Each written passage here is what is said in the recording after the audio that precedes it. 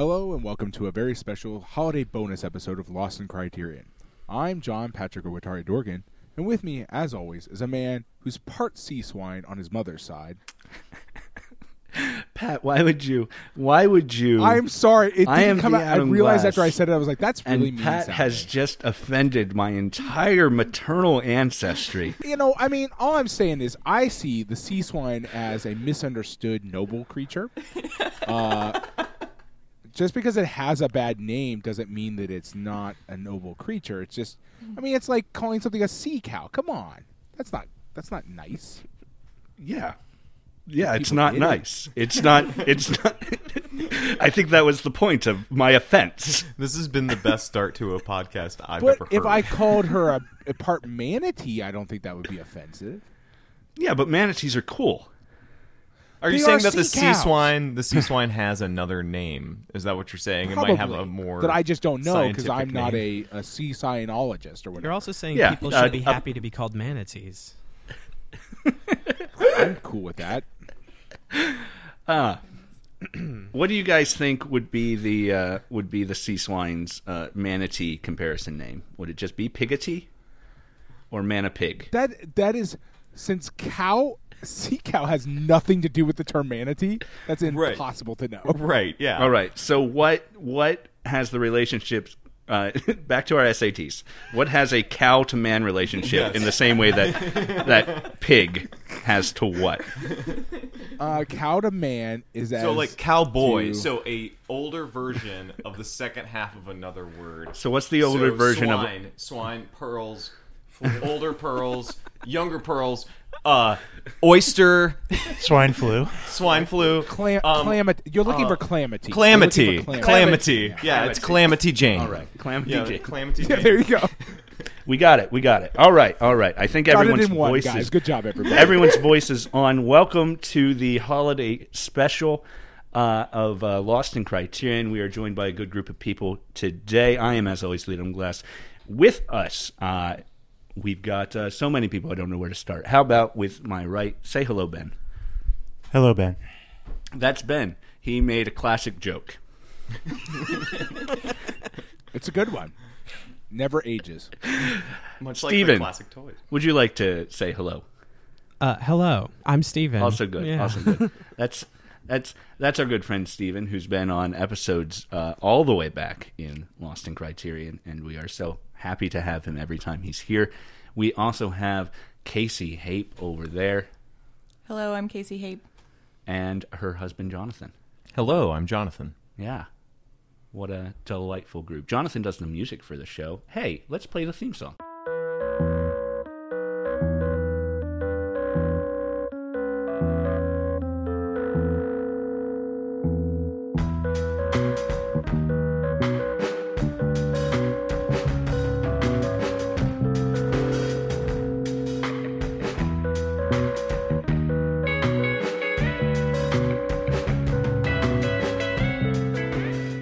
Friends, before we get to the movie this week, I do want to talk about our Patreon for a second. Normally, over there at patreon.com/LostInCriterion, we do a bonus episode that is a non-Criterion Collection film. But in December, we do that for everybody, and that's what this episode is. Just $1 a month gets you access to all of those monthly bonus episodes, and get you access to the back catalog, and get you access to a vote on what we're going to watch next. $1 a month. A little extra that, $5 and above. We like to thank those people on air. So if you want to pay $5 to have your name said in front of literally thousands of people a week, everyone laughed, but those really are our listening numbers. Like That is 3,000 people a accurate. week. That is accurate. It's crazy. Yes. What? Yeah. But you said it like it Amazing, was a joke. actually. Yeah. It Yeah. sounds like a joke because we feel Yeah. like it's a joke. It but should it's be real. a joke. But thank you to Adam Spickerman for your continued $5 support. A little above that, Pat, we do something that I really love, and I really love what you've been doing lately, with the exception of the one, Godzilla one, that I You mean want the to forget. face of God? Yes. Pat makes a piece of art based on one of the movies we've watched recently, and I get it printed up on postcards and mail that out with a little thank you note. That's $10 and above support, and thank you to Jason Westhaver and to Michael McGrath for your continued thank support at that level. So yeah, we've gathered our friends here at the end of the year to watch a movie Around that the is... Yule log. Please don't light a Yule log on our dining room table. On the thought you middle of a said kitchen gulag. table. Also accurate. We've gathered here with our friends at the end of the year to remind everyone to burn all the gulags and open the prisons. It's that time of year. And that kind of movie, kind of too. a Yeah, little bit. yeah. This year we are talking about Toys from 1992, directed by Barry Levinson, starring Robin Williams, a movie that bombed terribly when it came Most out. definitely. Yeah. Shocking. Despite Shocking. Yeah, Levinson was on a run here. He was. Rain Man absolutely. came out. Diner got him started. This Got is- an Academy Award for Yeah, Rain Man, yeah. even, I think. Yeah. Wow. and he'd wanted to make Toys as his first directorial feature, and it got pushed back for nearly 10 years, and finally he made it. And you can tell that it was supposed to come out in the 80s. Well, very much so, and I love that about it with the Italian modernism and like obviously the MTV reference, which is an MTV reference that was 10 years old at the time. Yeah. And just like the whole thing feels like an ambitious, misguided, beautiful movie. That a first movie would be great, but you would have never had the pop out house. You would have never had all the huge effects that happen that work really well, I think. But Yeah, there's a lot of OSHA Well, they violations. work well in a technical sense, as they convey the information you want them to convey. They're also a nightmare from which no one will ever wake. what specifically? All the effects in this movie. Oh, I love This the movie- effects. No, they are beautiful in the same way that lots of things that are terrifying and horrible are beautiful. Well, Pat has firmly established himself as the heel of this episode. Yeah, I have. Surprise. Well, I mean, that's what I do. It's my job. Oh man. No, I mean they're amazing. It's extremely well done effects wise, Especially for like 92 or whatever, you know. Oh yeah, no, a lot of beautiful practical effects. It's just like keep in mind they are the beautiful effects of actual hell. Can you? Pat, what happened to you as a child? Did Well, okay. Did you see this movie as a child or not see this movie I as did. a child? I did, but also we'll get there. We can run through everything that makes this a nightmare realm. That if you actually lived in it, would be an inescapable hell world. That would I make get you that. automatically try to kill yourself. Nothing around you, absolutely. I mean, other than the things from that are part of the plot. You know, everything else is in a wasteland. Yeah, no, yeah. It's like how is this factory that makes toys out in the middle of an enormous grass field? I assume that if you move just slightly over, you've got fucking Blade Runner-esque dystopia nightmare around. Just pan the camera 90 degrees the other direction. Oh, there's the city from Blade Runner. Well, the surrounding area, it's an actual area like in Washington. And so if you go to that part of America, it looks like that. It's just hills Yeah, and that I kind of get moving that. grass. And that's nuts to me that even exists, that wasn't all CG. That it looks like a screensaver. It looks Yeah. like a screensaver, absolutely. Well, and it looks like a set. Yeah. Right. I'm always looking for the edge line kind of to see where the painting starts, you know, and there isn't that because that's a real place. Yeah. I imagine many yeah. of the clouds might have I been get that added in that's true. post-production, but Well, they had the ability to add things because this was still prior to Jurassic Park, so there was no Yeah. texturing. Right. So that software hadn't been available yet. So you can tell that everything they did had to have a smooth texture. But I would assume clouds, that's why they were able to do like a lot of the toys or even the virtual reality stuff has that non-textured, you know, Evil T-1000 look or whatever. yes. Yes. The worst effect, I think, in the movie is probably the one bouncing ball that turns into the... Yeah, it's pretty terrible. Yeah. Yeah, but it's also scary, and that's the stuff that should be And I like hellish. that you can hear like the metal kind of But like, keep in mind Yeah. that exists in a Yeah. context where, like, I want you to think about those workers who go to work every day before it turns into a military. Oh, industrial you mean with the They're song happy playing? That's like a workers. minor key. Yeah. That is Right. that is. We it are is all somehow- working, everybody They working. are or whatever. all- It's like Keep in mind, Enya. this is just somebody's attempt, essentially, Enya is to on make the Willy funeral Wonka. scene. Yes, like, yes, toys. that's Tori Amos. That's Tori Amos. Yeah. Yes. Willy Yeah. Wonka. Happy workers. Keep in mind, Yeah.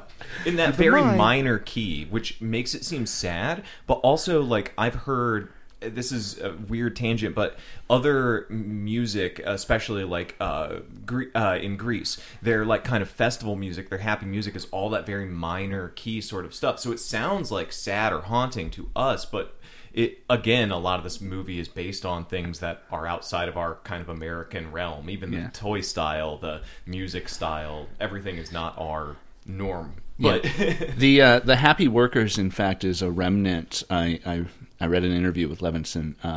At least one iteration of this script was a musical, and that is when Yeah, this one. Yeah. Well, more overtly a musical. Fair enough. Obviously, a lot of very musical things happen here, but the other major one is justified in universe, even if it's barely justified in universe. yeah. The music video sequence oh my gosh. is Love it. delightfully crazy. I want you to stop and think about the musical. Let's just ignore the fact that this is a nightmare world. Sure, that'll be easy for the rest of us who think it isn't. Yeah, I want you to start thinking about what your life would be like if you lived in this place. No, I get but, that, like, Pat. I really understand that Like, you're trying to it is, drive home. and I can't. I would be process so things happy. beyond Yeah. that. That's a thing I'm incapable of doing. Like, There's no families, no. Is that it? bathrooms. You are, Pat, are you worried are about your kids? Definitely Is not that- Robin Williams' character in this movie in that fair. world. Let's be very clear here. But I'm a very happy worker. You are a person Tori who Amos probably has a got song murdered about by it. a toy tank at some point in your life. Because somebody believes the military is running out of money.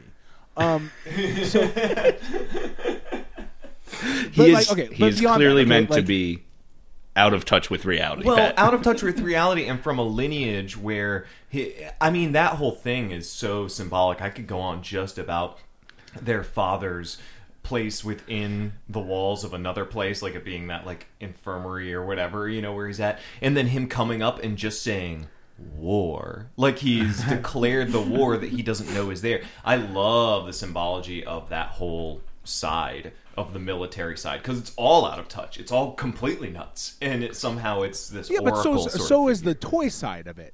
But in like- that's to a different degree. It's kind of two other opposite ends of that same mindset, which I like. Right. And so what you're left with is a sort of like Tessier Ashpool sort of like fucking city in the sky, I have no idea what's going on in the real world sort of realm. Like, they don't interact with humanity. They're just trapped in their grass island with no concept of what's going on outside.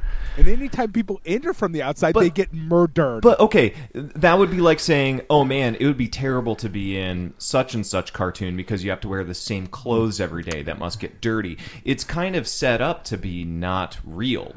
It's very much set up to Right, be but- of its own insular piece, which is cool.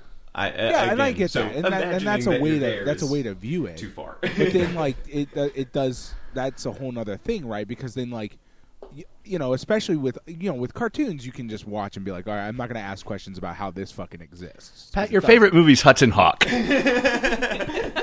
All realistic, down to the finest detail. We joke that that's my favorite movie. Let's be clear. Hudson Hawk is not technically my favorite movie. Pat, Hudson Hawk is both of our favorite movies. It's canon within the podcast. It's our That's tagline. true. That's true. So you can't deny it now. I mean, let's be clear. My other actual favorite movies are also not close to being realistic either. Like they're also terrible. All movies exist somewhat in a terrible. Well, All so- movies are terrible. As someone who really but like this one is extra surreal, which amplifies Okay, that okay. terrifyingness to an extra degree. Let Steven right? say the Like, thing. when no he's trying to worries. say. I'm just thinking, as somebody who really likes this movie for a lot of the same reasons that Patrick is describing to the things he hates about this movie. So, Yeah. one thing that's I think illustrative of the thing that troubles me the most every time I've watched this movie, I think probably only 3 times, and I cringe it every time it happens, is the moment when Robin Williams makes that joke that he wants to get laid with his little devil puppet, because I it just don't seems mind impossible in this universe that sex exists, right? Like. Well, the first time I saw it, which was Right, and last that's- year, that's it was the part same what kind I'm of break talking for about, me. right? The movie keeps regrounding itself partially into reality in really uncomfortable So that's ways. I agree with that, right? That's like the moment where I'm like, okay, it's sort of breaking the spell of this like fable, this like, fairy tale kind Definitely. of magic, because I'm into it, totally into it, except for those couple of moments where I'm like, oh, they want us to think of these people as like complex real human beings, adults, and there are no adults in this movie. And suddenly when somebody behaves like an adult, it's like, oh shit, wait a second, that doesn't match. Even Yeah. the war people are all children, Yeah. right? Like, Right. Of course. right, totally. so that's the only moment where I'm like, this isn't working exactly, but it really is the only one. And also there's like sort of a sex scene later, quote unquote, that's kind of weird. Yes, But beyond that, Well, I like it when There's stuff an can 80s-esque sex romp scene for a little bit. with the little robot with its own like trench That's coat just a and shitty the, version- it's that's so just a good. Robot version of Revenge of the Nerds. It's the same fucking thing. It's whimsical, Pat. Yeah. Now I have What- to It's die. not Quite that. It's Yeah, not exactly. whimsical. It's whimsical. And then the whimsical ambulance that comes with the key on top. Yes. Ding, ding, ding, ding, ding, like whatever. Like See, my problem is really honestly that they didn't go full cartoon enough. Honestly, like it is so close to being cartoon, but it holds just a little bit onto reality, which makes it upsetting. Pat doesn't like a funhouse mirror. Well, I was going to say that I enjoy almost more out of movies because it's almost harder for me initially, which is tonelessness or confusing tone or break in tone. After time, I find my favorite movies all have that in common, where it's just like, well, that doesn't like you were saying, that doesn't match. And I think the first time, I've only seen this movie twice, and I didn't grow up with it. But I liked how it broke because it made me uncomfortable the first time, whereas the second time through, it kind of lended itself to the fact that he has to grow up still. He has all these things he's going through, but at the same time, his dad knew that he needed a partner to help him with that and set up that girl being there. She's fantastic. She's a wonderful character. Which also, let's talk about that. Okay, there is a woman who was specifically placed by his dad to be his romantic foil. I want you to process that information for me, and then render that into a thing about a human being. He knew that it would work, but it doesn't mean that it would have. He was just right. Like He didn't arrange a marriage. He just right. It pushed two people together. It's on the edge there. It's like kind of on the edge there. It's a little creepy. That's like saying that you got your friends together, or suggested somebody go out with somebody. It's the same sort of thing. Just to be Well, fair except for that this is to a Pat, work an underlining environment. This thing. is It a is a higher- work this is a environment, and boss she is and his subordinate. that's employee true. relationship. That is true. But That's odd. other than that, it's whimsical, Pat. All No. the fun has just been blown out. Yeah. Oh man, it's not great. no. Pat, I will. Yeah, you hinted the war talk and the children, everything being childish. One thing I really appreciate about this movie, compared to other movies we've seen, and Sam Peckinpah's, what was that, with Dustin Hoffman, where he's in the farmhouse in Ireland. You don't remember the name of that, but you know what I'm talking about. Fuck, I can't remember. This is a movie it's so where scary. it's pacifism versus overt war, and the pacifists very quickly realize that they can't just hope things work out and it'll all be good, but they also don't abandon their pacifism, which is generally what happens with critiques of pacifism in the films we've watched. And again, Peckinpah's work comes to mind. And I appreciate that they don't do that. Now, they make a lot of sacrifices on their end, and people get hurt on their end, But ultimately, everybody, Like in this movie, yeah, in Toys, in this, absolutely. everybody lives. I mean, does the uncle even really die at the No, end? because No, he he's doesn't. Injured. Yeah, But he's injured. you don't even know because that whole thing. He's But- back in that but it's- weird infirmary. There's Yeah, those toy but he's soldiers. also He- he's hoisted by his own petard too, because it's the sea swine that gets him. Yeah, not, exactly. Not anything our characters do. So it's a movie Right, that but also so- okay, manages so you make 'em- comeuppance without anyone dropping their strongly held The beliefs. only thing they fight with are old toys. Yeah. That's the only thing, and they just do it Right, to and- run them out of ammo, Right, basically. right. Like, They create a Right, diversion. and that's all accurate, and like you're totally right about it. I'm just there's and that's a nice thing though. Again, this movie kind of to a certain extent part of playing into the idea that it can't seem to make up its mind about who its audience is. which is true. Like it which is why it is bombed. a problem. Which is It's why like, it's it has awesome. some tonal issues about that. But like, so dealing with the fact that like, yeah, everybody turns out fine, where there's one dude who's literally running around shooting at people wildly is clearly just a murderer. His power is removed, though, Pat, which is the important Yeah, but, like- aspect of this. From a pacifist understand point of that. view, which you claim to But, like, hold. Well, they don't But no, want to what I'm involve saying the is- police. They make it a family No. thing. Right. What I'm saying is not that I want them to kill him. What I'm saying is that the idea that that'll all just sort of shake out like without anybody getting hurt and without any sort of negative consequences for anybody is also, it's fine. It's a cartoon. Then. Well, it's what makes But it a the kids problem is movie. the movie can't make right. But that's it's not a it's kids It's a movie. kids movie. fine. It's a kids movie with a PG-13 rating. Yeah. Essentially, if that's not for, it plays by the rules for the most part of a kids movie tonally, while not being for that audience or fitting with that audience. Yeah. Although Casey grew up with it and watched it from a child's Almost childhood. definitely. Yeah. So I think I was 9 when I discovered, when it came out, and I was so obsessed with it. I wore out the VHS. I've seen it so many times that I lost count. But yeah, I mean, it was really important to me, and I think it grabbed me in all the great ways that it should have grabbed a 9-year-old. But I also liked the mature concepts. I think it taught me things that I wasn't even quite ready for yet. And now watching it as a grown-up, I'm like, oh, right, yes, like that's what I took from it, when I was young, and still what I take from it now. Yeah. And that's awesome because I did not grow up with it whatsoever. Right, She and I showed don't- it to me last year. I was like, Toys, that's a terrible movie that bombed and Yeah. all this stuff. And My she's eyes like, get no, really wide. just watch it. And we did. And I mean, watching especially the landscape scenes and the effects the first time is what grabbed me. The ending grabbed me then. Yeah. Because like a Wes Anderson film, which I enjoy is separate from reality and can play things, and that's what the infirmary stuff very much reminds me of. It's not playing into the next plausible step. It's playing into the fact that it's a play and it's make believe and it served its point. Right. And it's done. And the villain is always meant to be over the top. Like the war he keeps looking back on is Vietnam. Like no one in 1992 thought Vietnam was some great lost cause that if we put more manpower into, well, at least no one worth talking to. But Like, I was gonna say, like, Plenty I of think people we may probably be did, but- living in different worlds. yeah, But also for a movie that was supposed to come out potentially in 1981 or 2, Yeah. It would have contextually made It a would have lot been more more of an sense. open Yeah. yeah. Well, see, I actually think referencing Vietnam probably in the era that it's referencing it now actually makes that part actually is more interesting now than it would be. Like, the further you get away from it, the more fascinating that becomes because it becomes actually fundamentally funnier.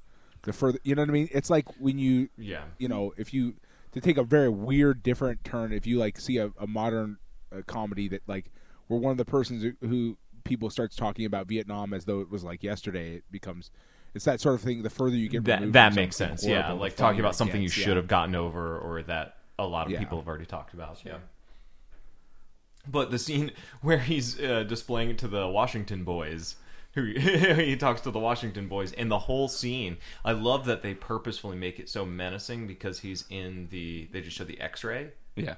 and it's this skeleton with this weird voice thing actually just saying all the stuff, like that pulls it completely out of, again, reality, making it this like Skeletor-esque cartoon villain. Right. He's even more villainous because he's this it's disembodied when skeleton. he gets scarier. It's when you're like, oh, okay. And then the very next scene is him trying to kill a fly with a gun. Yeah. Right. It's also his madness breaking point in that. And the turnaround on that is that our villain is broken by his quest for power. Ultimately tries to murder all of the people closest to him in his quest for power. Right. It's King Lear. It's Yeah. But it's King Lear with a ending that suggests he is on a road to redemption. He is getting patched up and still in the factory, and it is the toy soldiers helping him. Yeah. I never thought of that room as being in the factory, but I guess it had to be. Yeah. But the line where they're like, I thought that Granddad was dead, and he's in the factory, just in another room inside there. But yeah, and that always pulls into like the whole Debbie thing, which is a very adult premise. That all of them have had Debbie at one point in the family, and LL Cool J's the first one to be like, absolutely not. Oh. Which he's possibly the best character in the movie. His introduction of coming out, being the couch, yes, and popping out is just Jonathan's love Cool James. I love his introduction too. Yeah. Just every time he shows up in a scene, that's the first thing I remember about this movie, because I've seen bits and pieces on television, but what stuck with me was LL Cool J just appearing out of nowhere in the red room. The red room. Or when he has him drop him off, his dad drops him off, and he's just like, well, you don't know where you are. He's like, exactly, always in training. And he runs out, and he's wearing green pants and a blue top to match the background of the sun that will eventually be coming up when it's blue skies and green. It's just exact every time he's in some kind of uniform that matches the surroundings. It's a joke that doesn't quit, and it's great. Yeah, I mean, I really latched on to the way he goes to the bathroom. I think that's really masterful. I really enjoyed that.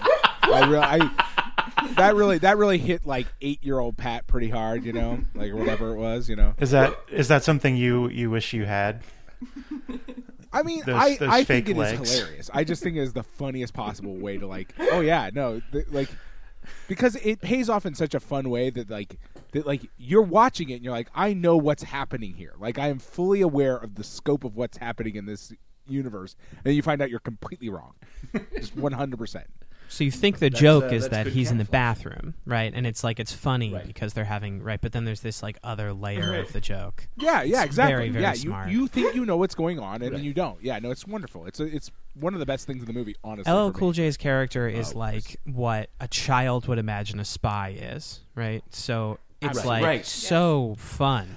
It's and what his dad imagines a spy is. It's what his dad looks up to is how his son is. Sure. But LL Cool J actually has, a grasp on reality. I think the which dad is great. I love that. I think that's right, but I also think the dad is what a child would imagine a military man is like, and the whole thing is like what a child would imagine a toy factory is like, Right. And the sex scene is like what a child would imagine sex is like. Anyway, the whole thing is just like that, and to a certain extent, that really is where my I have a lot of difficulty engaging with the sort of possible deeper themes and things like that, because the whole thing feels very it feels designed to entertain from a very pure childlike place. And I'm not as convinced as others might be that there's development of deep, sophisticated themes. I think there's certainly are themes that are there, like in all children's movies, good versus evil, But I think it's very my perception of it maybe is colored by the fact that it's this childish perspective to see it as a very black and white children's story. I'm not arguing that this is as morally complex as King Lear, but it is. Well, but there are arcs through the movie. I mean, the whole thing is set up as his son isn't ready to run the factory, so he puts his brother in, who definitely shouldn't be running the factory, and he knows it, but knows is the only thing that's going to kick, his son's ass enough to get him to do something. So we have that. But whoa. I do want to stop you there. Okay, to get him to do I what? also have the same question. Grow up. To grow up and run the factory. The whole point is that he is... Is he Yeah, where's grown our up evidence yet? that he's grown up by the end of the movie? Because the rest of the time, he says to impress the girl, he's like, oh, well, he only says that he'll help the factory to impress the girl. He only says, oh, I'll do this. And then he doesn't. He doesn't investigate any further. He doesn't do any pushback. He lets the entire factory be taken over and then realizes, oh my gosh, I need to take this back. And so he actually does something that a previous him wouldn't have done without that adversity. That's the whole setup of the beginning of the film, is the dad talking about that. Yeah. And in the end, he does it. So that to me is an arc.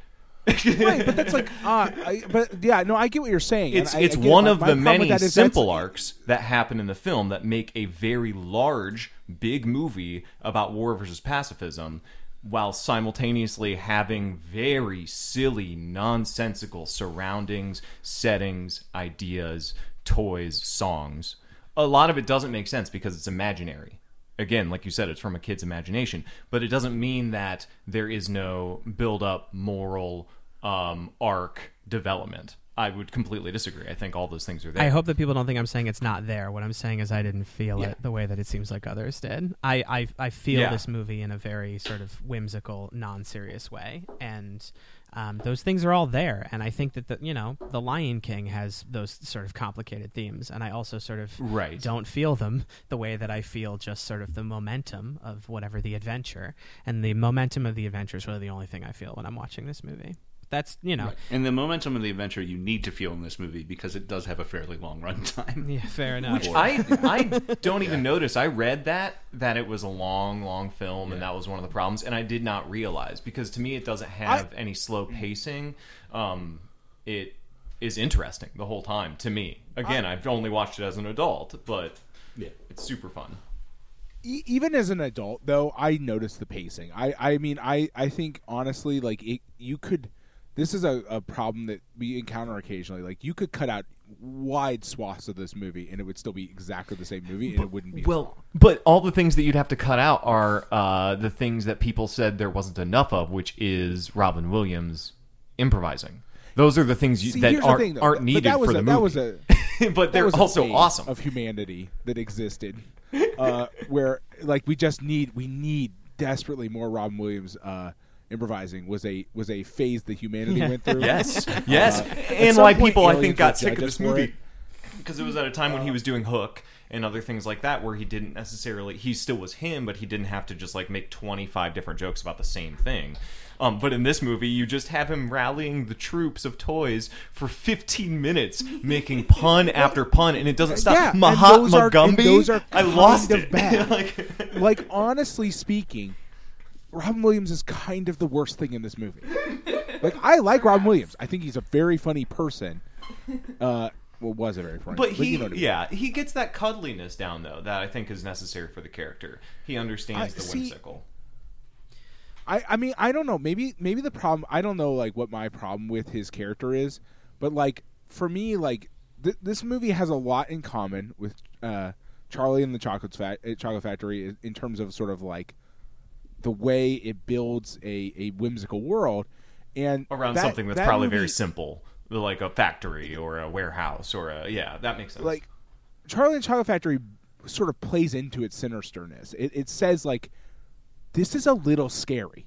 This thing is scary. That's Roald Dahl. And the fact of the matter is that I read this factory, this entire environment, even before we go in, and I have always read it this way because I saw Charlie and the Chocolate Factory first as a child. Mm-hmm. I have always expected this. I look at this world and I say, this is a sinister world. Even before there is a military guy who wants to take over, it still feels sinister to me, but it's trying to pretend it's not. The Happy which is even Workers more song terrifying. feels sinister to you. Yeah.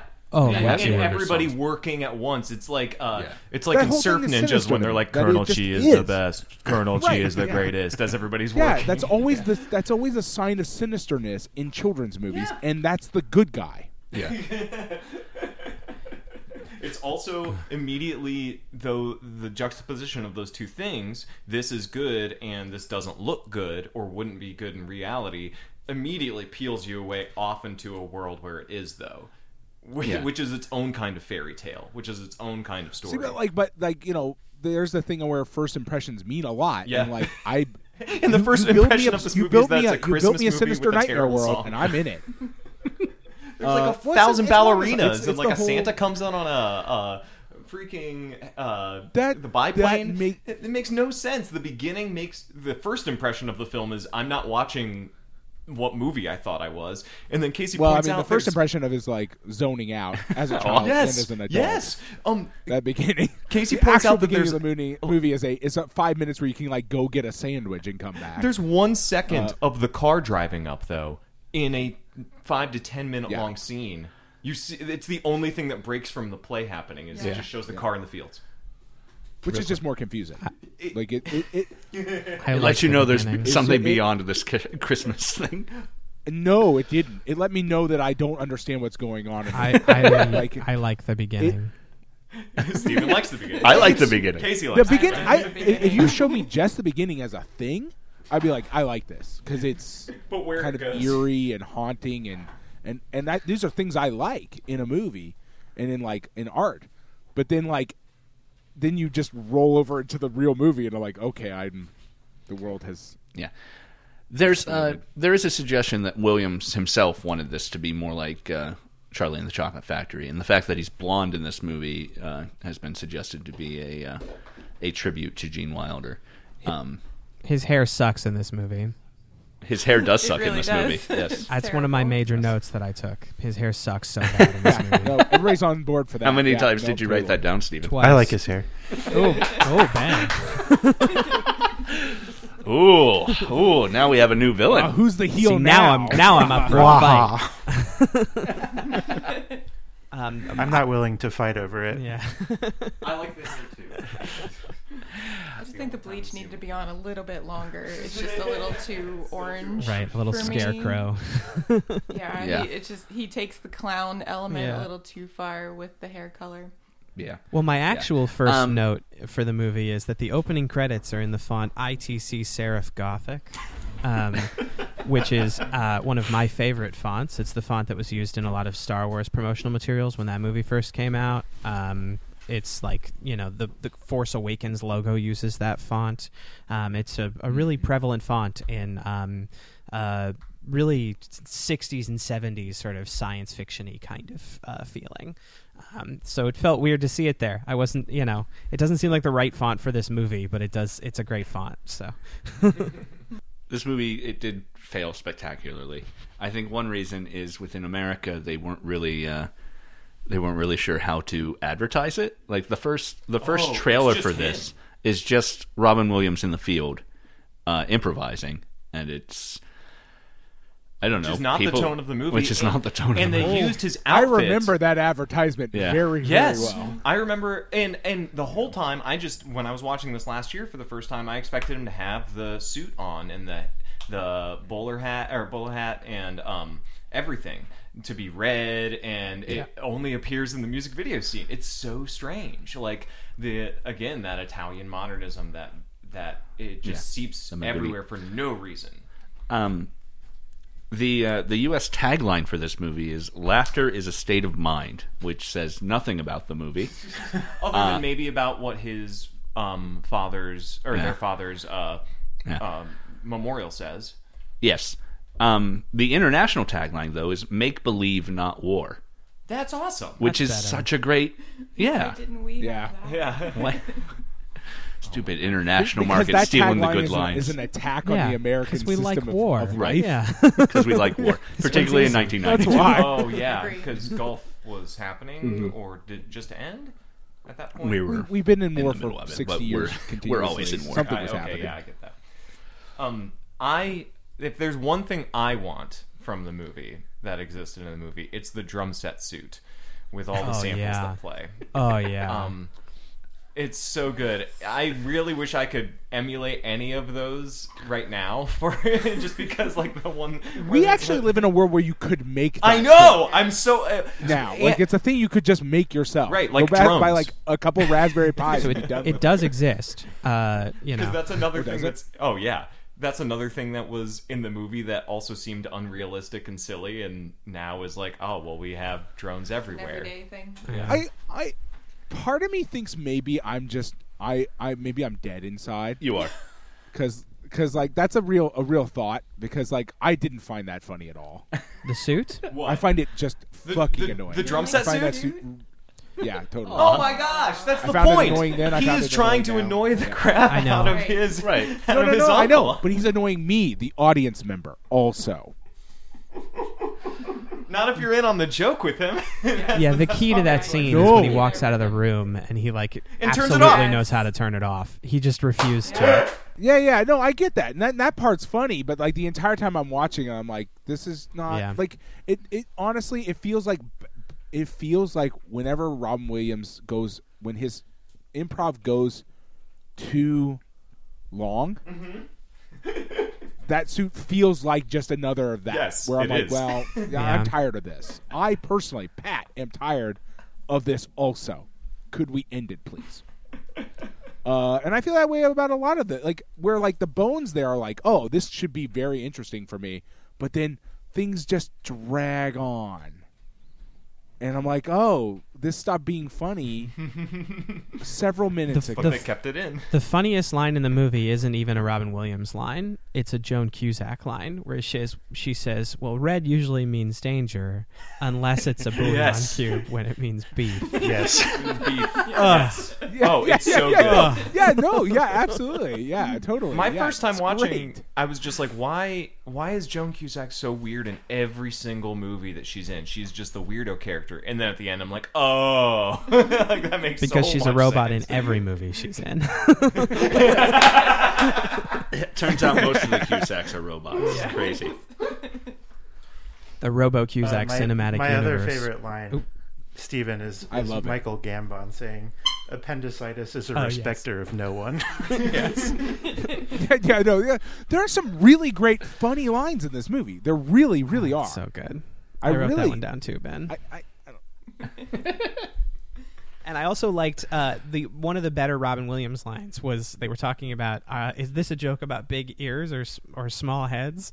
And Small and heads. Robin Williams says either way we're going to get letters from the royal family. That joke is not incredibly funny. It's like it's like a good sort of like late night whatever kind of joke. Nobody laughs at it. Like they're just doing their job, and that's just the way they Right. talk about their job.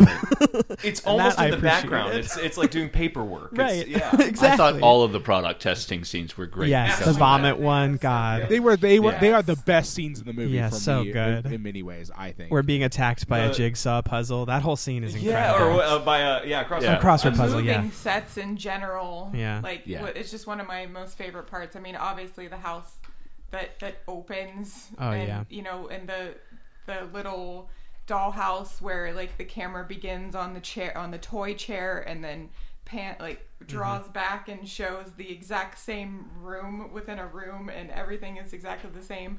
But I love how the jigsaw puzzle room and when the lunchroom shrinks. Yeah. And, like I just the fact Yeah. that he built these sets to just be able to move them, like it just is one of my favorite things when I was a kid and still is. I And was it took thinking. up every set every stage at Fox. Yeah. Well, yeah, I was just Studios. about to say. Fox. I was just thinking about like the sets are so wild in this movie. Yes, They're just so wild, and like I don't know how a movie like this. I think How Did This Get Made did an episode about this movie, but like for real, Really? genuinely, how did this get made? There's just so many elements of it that like, so it's like somebody's like passion art project to create these weird pop art kind of experiences in these like individual sets that would work as like an installation piece at a museum. And also, there's going to be a whole movie starring like Robin Williams set in our art set. How did this happen? Right. Well, but you hit the nail on the head, right? You have a director who's doing very, very well for himself right now. So they'll say, and you he get got whatever. Robin Williams on board. I mean, that's basically like they would have approved literally anything. Yeah, it's true. And a There's, lot of there's people- this scene where we sacrifice a child on an altar, and they're like, yeah, whatever. No, probably not. There Fine. almost Record is. it, fine. Right? Like there's like There children almost filing is. into the building, and it's like, where are those children going? Yeah. Right. I got some bad vibes. No, they're when I killing first watched other this kids. movie. Yeah, Oh, it's yeah. fucking terrifying. It's fucking terrifying. To be fair. Oh yeah, we those- just rounded up all these kids and brought them here. Those rounded and up we're doing kids are terrible being things to used them in for this various building. purposes. So, when he tells them that no, you're just looking from the third floor of the building, and so they just all seem much smaller, you know. Like, Also, when Robin Williams he is talking about the pretends. children, he says that they were little people, small, not to scale, which is such a great like I don't know, synonym for small, like not to scale. yes. Oh, so good.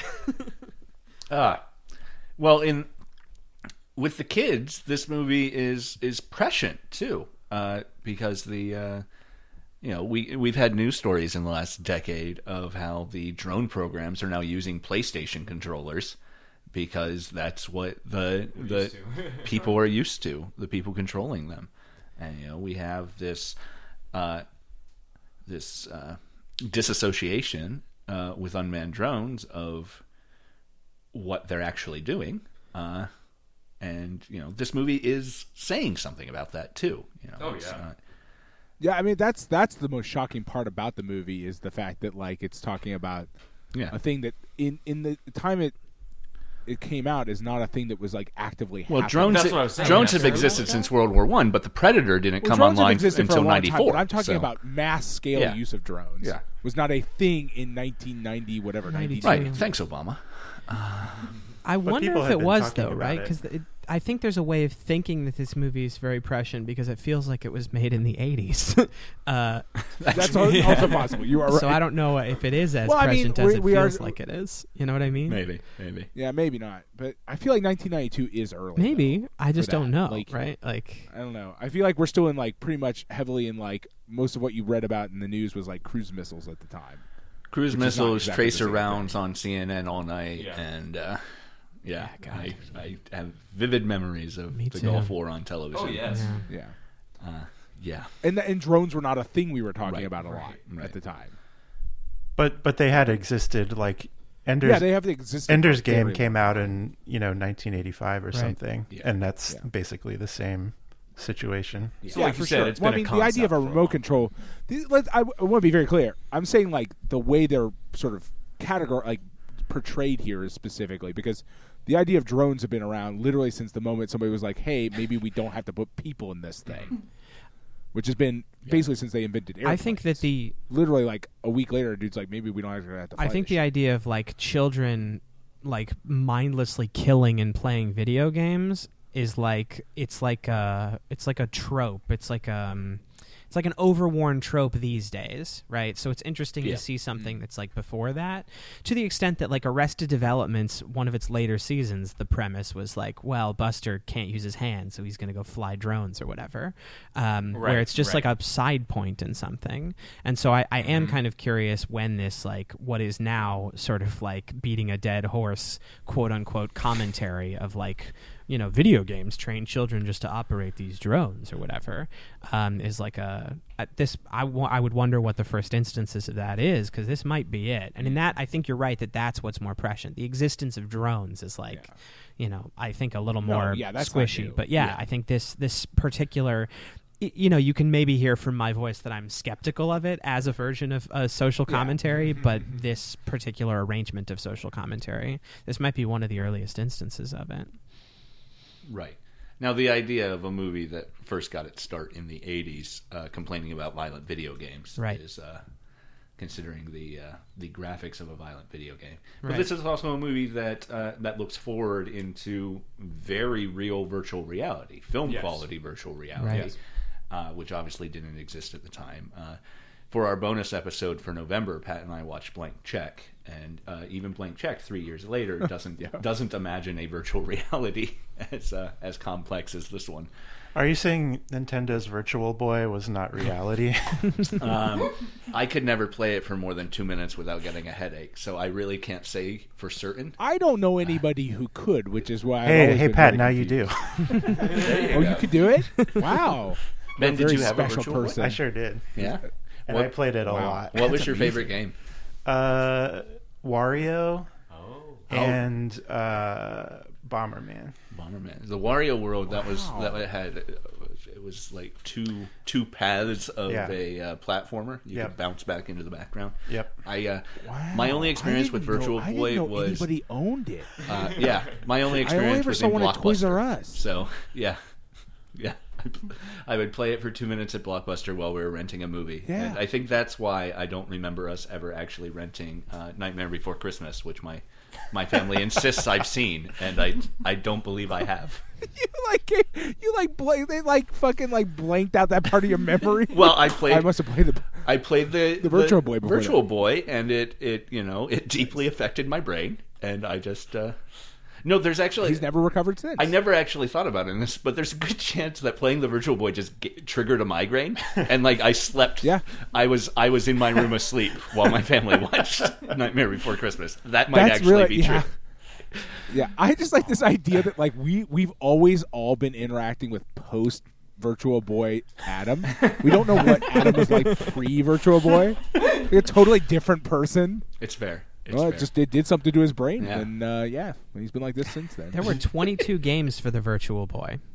That's it. I can't believe that's true. That's it. 22 games. I assumed there were way less. I thought there were about 6. That's what I'm talking about. I can assumed there think were of like 3. So a portion And of Ben them, just named 2 of them. 3 is not 22 though. Let's be a clear. portion of them are Name 2 that I unreleased. didn't even think about. Because the tennis is the the tennis one that is I what was comes to imagining. mind. Which is why I loved it when the Wii came out. That cool. The Wario's Back the only to- one I can picture. back to toys. Yeah. Yeah. We should So just talk Toys about had a Virtual Super Boy. Nintendo game. Did anybody play it? All right. In this Ben, call? I anything don't else know. on your notes? Ben has a Let huge the notebook toy- of notes, and I'm assuming that the whole thing is filled, the whole notebook. So I would love it if you just talked about Just cover to This cover. is Ben's movie notebook, so it's filled with notes on other movies too. it. No, So- they're just about toys. Well, all a couple of things that made me think of other movies was the opening, the dollhouse pulling out to a regular house made me think of Hereditary, and then Joan Cusack's duck bed chamber made me Yes. think of Darth Vader. Yes. Oh, when they're in the outfits. Yeah, of course. Yeah, for sure. Yes. That had to be on purpose, right? yeah. Yeah. Well, I imagine the Hereditary references are also on purpose. There's just Yeah. time travel involved. Yeah. FAO Schwarzkopf. Yeah, I got that in my notes too. Yeah. That is a very specific time frame joke to the Gulf War too, though. Yes. So, Oh, and then one more just other movie reference I thought of when they were doing the music video in the hallway to distract the guards. It made me think of one of the more recent Mission Impossible movies where they kind of did the same thing with like a projector on a screen. Anyways, I wonder if there's a connection there, but there probably isn't. I haven't been keeping up with the Mission Impossible movies, but I really want this scene to exist whole Like hog, as it is. as it is. So my question about the whole music video scene, and I know the answer is simply what Adam has said 1,000 times and has said throughout the movie, and I've defended.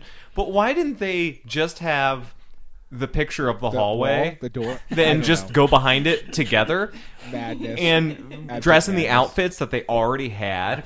Instead of doing a 6-minute long music video and halfway through do it, like it makes zero sense, but it's whimsical. It's Of course, whimsical. that's the plan that he and his robot sister would have made. Right. Like again, his version of how he was going to take them down initially is by annoying him with a drum suit.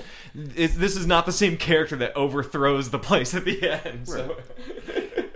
The set design was done by an Italian art director named Ferdinando Yes. Scarfiati, I guess. I just imagine the notebook he turned in was like half filled with those Magritte kind of like surreal things, and the other half were actual sets for the movie. And they were like, well, since we have this whole notebook, we have to build a scene in which we do this like wild, like we had to get these in here somewhere. We paid for all of this. He's really a prominent art director. And so that's what I'm really imagining, is like they just had all They this start stuff writing they new needed to scenes use around it. you know. Gotta get the I believe movie. it. I will also long-term friends of the pod and of the bonus episodes will appreciate the scene with them pushing the mirror down the hallway. Is very similar to one of the elements of the heist in Now You See Me, one of my Yes. favorite movies Yeah. that I've talked too much about on a bonus episode of this very podcast. That was a very good bonus episode, and we're very happy to have you I there. do not think you talked about it too much. Listen, I believe I don't talked think about it that's not enough. I'm ready to come back, you know. Yeah. But I know my audience. I'm okay. I'm okay with that. Steven, there's a third one coming out soon, either believe next year me. or the year after. Oh, believe me, Ben. Oh, I'm so excited. The thing is, it's not the thing about that movie is it's not that the movie I love the most. It's the movie that I love more than anybody else seems to, which I think Toys might be for some of the people even on this call. So Yeah. That seems accurate. Yeah. So I'm excited about that. It's just Toys is a surprise movie for me because it's not a movie I ever expected to see or like. And when I saw it and liked it, it still wasn't to the degree that I thought I would the second time through, which was, I don't know, it was just awesome because I didn't have to worry about why is this way. I was just like, oh, this is just this way, and I like it that it's this way. Plus, there's a really short list of film that you can say is unique. Sure. You know, there's so many similarities that you can make when you've seen movies and things influence other things. But Toys, for me, is definitely one of those movies where you get. I mean, Ben had a couple comparisons, but otherwise, it's like who else ever did anything like this before or will ever again because he failed. You know. So. Oh, and they were mostly future comparisons, like Right, people. Right. That have Yeah. taken that from they've it. been influenced Potentially, by. yeah. So it's just really special in that way. Yeah, truly unique. This comparison might not make a lot of sense to people, but Matthew Barney's Cremester cycle is a thing that comes to my mind. So, in other words, again, that reference is for almost nobody, but it's like this idea that it's like the sets and like the way things sort of move through the sets is like the more important aspect, and it's more like an art project that's built for the screen as opposed to, you know, like a film. But then they just put Robin Williams in it, and then it just became this other thing. So it's like one of these Matthew Barney movies, but that had Robin Williams in it, which is like such a horrifying thing to imagine. But here it is. It's Toys, you know? Yeah, well, the movie could have existed just as a silent or music-filled landscape film of just all of the effects, and it would have probably been very successful in some realm. I'm telling you. know, and would have been its own art film, and would have been great. That's what But these Matthew throwing Barney these other movies things are. in, that's I would totally watch that. That's awesome. But again, kind of making the comparison with the Wes Anderson-ness of, in my brain at least, of the fact that it's its own kind of imaginary world. Yeah, there are like things like that to Life Aquatic, as we've talked about. Like they just built a set just to be for them to walk through, and it's used on several scenes, but it was kind of just more to build the set and make it look cool and have the cross section of the boat. That wasn't necessary for the plot or to move the thing along. It's just they wanted to make it, and then they did, and then they filmed a bunch of scenes around it. Yeah. Just imagining this, the set design here is amazing, but the fact that there's just so much of it. Like they filled every soundstage at Fox, but all of the outdoor scenes are actually filmed outdoors in actual places on Yeah. location. Yes.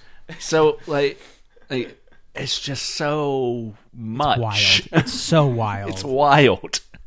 It's $50 million to make a movie like this. Yeah. Yeah. Yep. And In 1992. 23 made back. Yeah. Oops.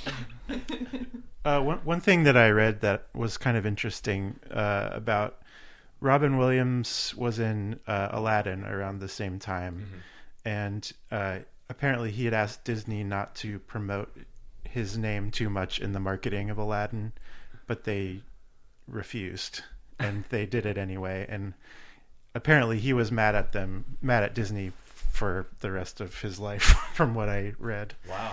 And it sort of made me think about the troubles we had in actually finding this movie to watch, because Disney has taken the movie now as part of the Fox acquisition and stuffed it in their vault. Oh my god! So I wonder if that explains a it's lot. just an extension of this 20, 30 year feud that Robin Williams and Disney has. Wow. Huh. Is Hook on Disney Plus? Does anyone know? I don't Aladdin, I don't remember I'm seeing it. fairly Aladdin certain is. Aladdin is. Yes. I can check. Well, while you check, I in my research for talking about this, I ran across Nathan Rabin's old My Year of Flops AV Club, where he names each one as an actual flop. He revisits old flops. He names each one as an actual flop, a secret success, or a fiasco. And I believe he names Hudson Hawk as a fiasco, but he also, which is accurate, but he also names this movie as a fiasco, and it is such an experiment in a film critic having an entirely different experience with a movie than I did. He calls it a fiasco. He doesn't like the improvisation from Williams. He doesn't like, I don't want to complain about someone else's review of it, but it's always interesting to me when I find a movie reviewer who clearly just is on a entirely different level of interacting with something. It's like Ebert always says that video games aren't art, and that's one of the principal things I disagree with Roger Ebert with. But so often film critics, and Pat and I started doing this with very little film knowledge, and we've gotten a crash course in film school over the course of 380 episodes now. So Adam Speakerman pointed out when I was talking to him before the Cinema Credo recording last month that Pat and I have probably watched more Italian film than a film student in America watches. Period. I can believe that. Yeah.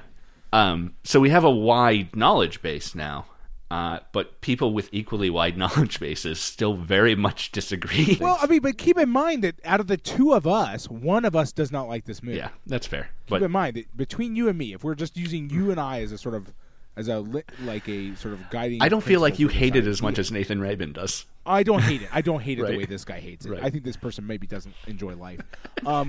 But I also agree that I don't like Robin Williams' improvisation in this movie. I like his improvisation in a lot of movies. I don't like it in this movie. I don't think it fits well with the rest of the film. I feel like it doesn't fit. I think there's a really interesting. Somehow there's a lot of different moving pieces in here that when you try to slide them all together, the pieces don't quite match. It's like puzzle. It's like somebody dumped a bunch of jigsaw puzzles onto the table at the same time, and we're just trying to jam different pieces together. Each one of them some of them are very, very good by themselves, but for me, personally, the puzzle doesn't come together. Well, And I one think of them that's a is great his comparison, improvisation. though. I think that's a good analogy. I mean, putting those on the table. I just happen to really like what it creates. Yeah, and I get that. And- I get and that some people would really like the result. Right, but you and I think, still see the movie from the same as the same thing. It's jumbled together. It's very strange. It's surreal. It could be nightmarish if you thought of it as an actual place. But It's a thing I do. yeah. Yeah. It's a thing. Adam knows this. I do this in other movies too. It's a fun game I play with myself. I don't when I'm watch as watching many a movie movies and as I'm you not guys super do, good. so It's a game he especially likes to play when we have a lot of guests, because he feels like someone needs to be the That's also the voice true. of That's also true. horror, I guess. But also, legitimately, I do that a little bit with Wes Anderson, also for my own amusement. Yeah. yes. But this one did hit me in a weird, and it hit me in a weird way when I was a kid, but it's not the same as it did now. Yeah. Yeah, Steven, you When I were was saying a kid, it was just a little bit scary for me. Not I gonna did stop not him yet. Well, like it. Yeah, I mean, so I was just going to observe though But that I'm also a pansy. So. well, I was only thinking about the fact that when you talk about how people are receiving a movie or the quote unquote sort of critical work of a movie, criticism, the function of criticism is it can do just a lot of different stuff.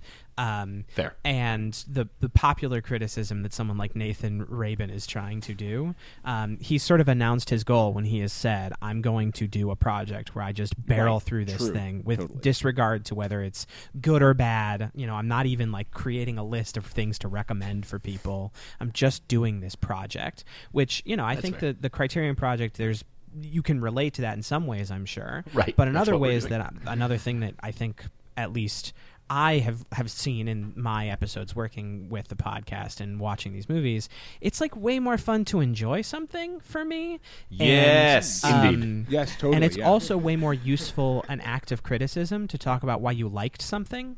And so Nathan Rabin's sort of approach of like trying to describe why he didn't like it is I can get why he wrote it, but it's just not even leaving aside the I like this kind of movie and he doesn't. I also like the kind of criticism that is this is what's good about it, and if that's not your scene, don't watch it.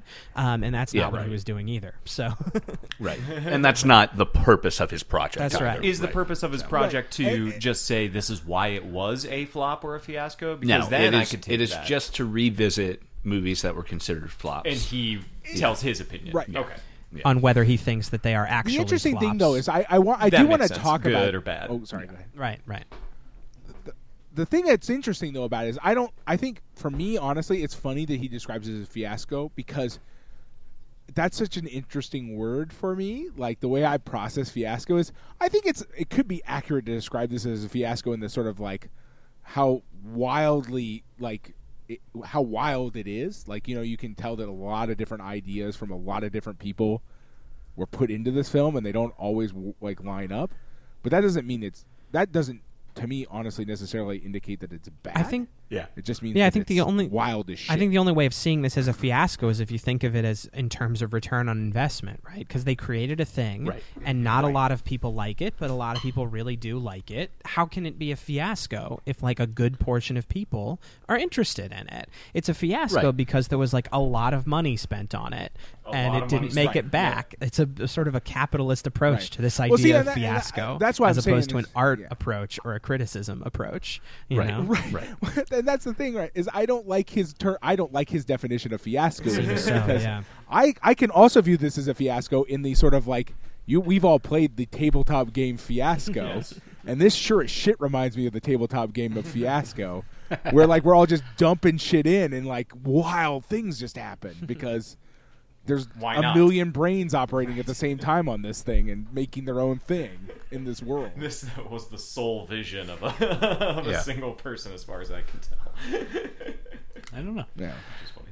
Yeah. But I mean, the art direction is a different person who had a very specific idea in mind. Well, and right? it's also and that got input, and then you've got Robin Williams putting his own thing into it. And I think that you could classify that as a fiasco, but not in a negative. That's right. way. Fiasco. You just In that, talked like, it's about just how a you can bunch have of stuff fun happening. playing a board game called Fiasco. A fiasco can be fun, and this is like a totally fun fiasco. Absolutely, that's what I'm saying. Right? Yeah. It's like such a joy to watch this weird thing. It's not perfect, but Yeah, God, I mean, what from a an joy art it perspective, is. it's like it is interesting to watch. I was engaged with it. It's just describing it as a movie I love or like a lot would not be a thing I would do. But like from an art perspective, like it's really interesting. So the first time For sure. I watched this movie, I had the same feeling of like when Kevin McAllister in Home Alone 2 goes into the toy store and it's like Duncan's Toy Chest, the most ultimate toy store. But it's all like wooden soldiers and things that in the early 90s weren't cool, you know? And so this movie also really... I was like, why are all of their toys this baby doll being chased by a dog or like the alligator and this stuff? Obviously, they talk about it. They're like, oh, here's the section of all the old toys, and that's what they use. But those are the main ones that you see. And I'm curious how many of those are recreations of actual toys, how many of them were imagined for the film. That was such a weird sense of like, are these toys or are these, just... like set pieces. Like, but they also do the prank stuff. They've got 10 different varieties of fake vomit on the market. That conversation just one of them was general. diarrhea. Yes, That is- Wait, get this scene out is of here. awesome. This goes so long. Ian pooped. That scene is amazing. I love that scene. Yeah. Although it's weird because you can tell it was written at a weird time because like crossword's not the go-to reference when I see a bunch of blocks and shapes All right. moving towards me. I mean, it looks like it to me when he says that. Would you rather him have called them Tetris pieces? But my brain said Tetris. Yeah. Gotcha. And I feel like moving blocks. Well, yeah. I mean, Tetris only came out in 1985, and it was firmly Soviet at the time. Now it was... And they only had Obviously. 7 years to do the edit. to right. Right, that's what I'm saying. If somebody didn't bother to be like, hey, wait a minute. We have a better reference now. It's such a weird White- movie. white and I mean, Casey Yeah. Casey It is. really nailed it. That like, there's very few things where you watch it and you're like, there's nothing else that is this. You know, like if you're watching Toys, you're just definitely not watching anything else, and that is like a really sort of rare treat. It's just very uncommon to watch a movie that is its own singular experience. Absolutely. Yeah. Like the fact that Yvonne and or what's the band's name? Steve and Yolanda. Yolanda and Steve. When they do that correcting, and they're still watching it in the security van because they just like the song. Just good, yeah. Like Jamie Foxx being in the film, like just the whole, again, very toneless. I don't know. It reminds me of nothing else. Another just random thing. I love it when the general is faking that he's on board and just says, okay, we won't do the war tours and that whole thing. I love that he even goes into camouflage, into putting his camouflage as the colors of the movie. Yeah. Which, by the way, found this out. All of the colors in the movie Toys, until they go into the video arcade or you see the kids in the virtual reality, every other scene is using the same palette as Snow White and the Seven Dwarfs. It's a very specific color palette that they use for the whole movie. I can see that, in order to make it look for children and ease the audience until they go to those other scenes where there's oranges and pinks and things that we hadn't seen. Yeah. And dead-eyed children. A lot of dead-eyed children. Yes. Yeah, Is that one of the doll outfits? And the fake hair. Yeah. Ben has a delightful drawing of our two main characters in his notes, and I'll have to take a picture of that and put it up with the post if you don't mind. If you subscribe to Patreon at $100, I'll send There you you this go. drawing. Well, the $100 tier is where I mail you just random shit from my house. That is a plan. Where's John at? Oh no. Pat had suggested that he would just randomly reach out and whatever he grabbed he would mail at $100 a pop. Yeah, What if just it was throw the your box children? mailer. That's what I was saying. Yeah, where's John at? Like, Yeah. no. Hey, you know what? That's the risk you take on both sides of the aisle. So In having children. yeah. it is worth art. it. I am doing performance art. I mailed my children to America or whatever. I'll cut some holes in the box.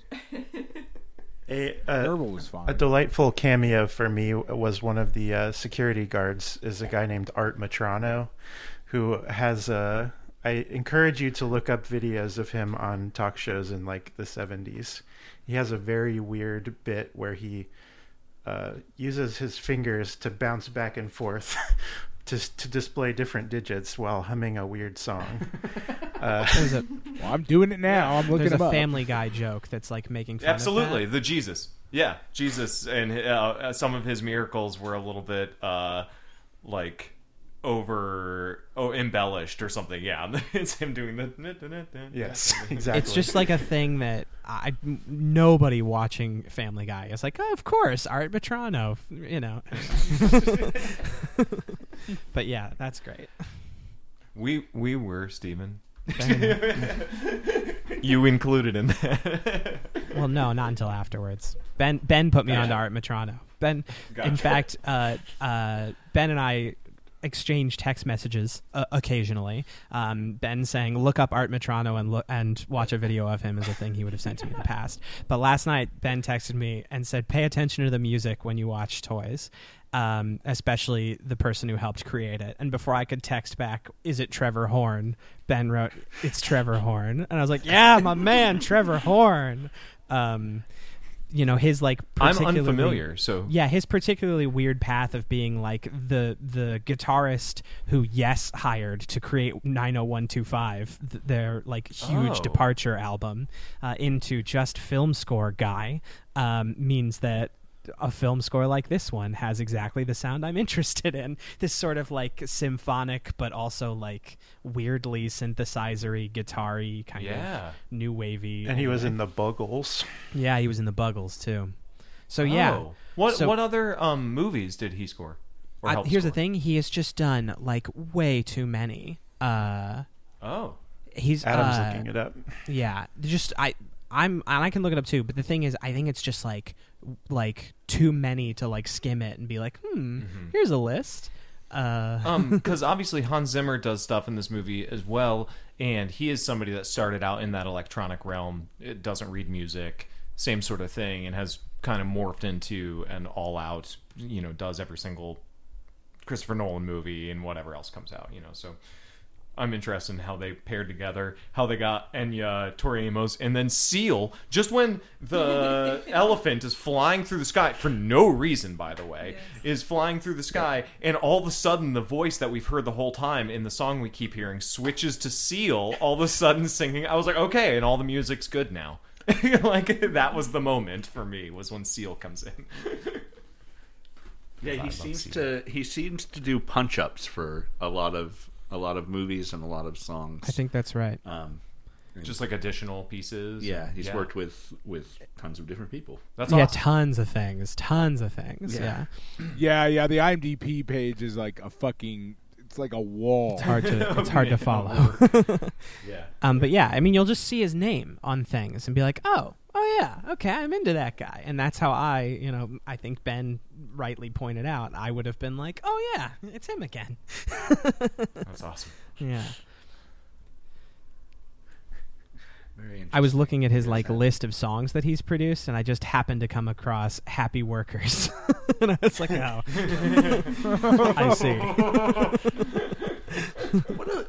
What a weird choice to have Tori Amos sing that song too. Yeah, it's pretty weird. And yet at the funeral, it's such a weird mix of arty music choices too. Arty And Grace music Jones choices, is on one of them too. Yeah. with like this very 90s dated set of reverb and synthesizers with two incredible people working together. And it's actually a part that I have to like swallow a little bit, because some of it's a bit on the cheesy side, but then there are elements of it that I really, really enjoy.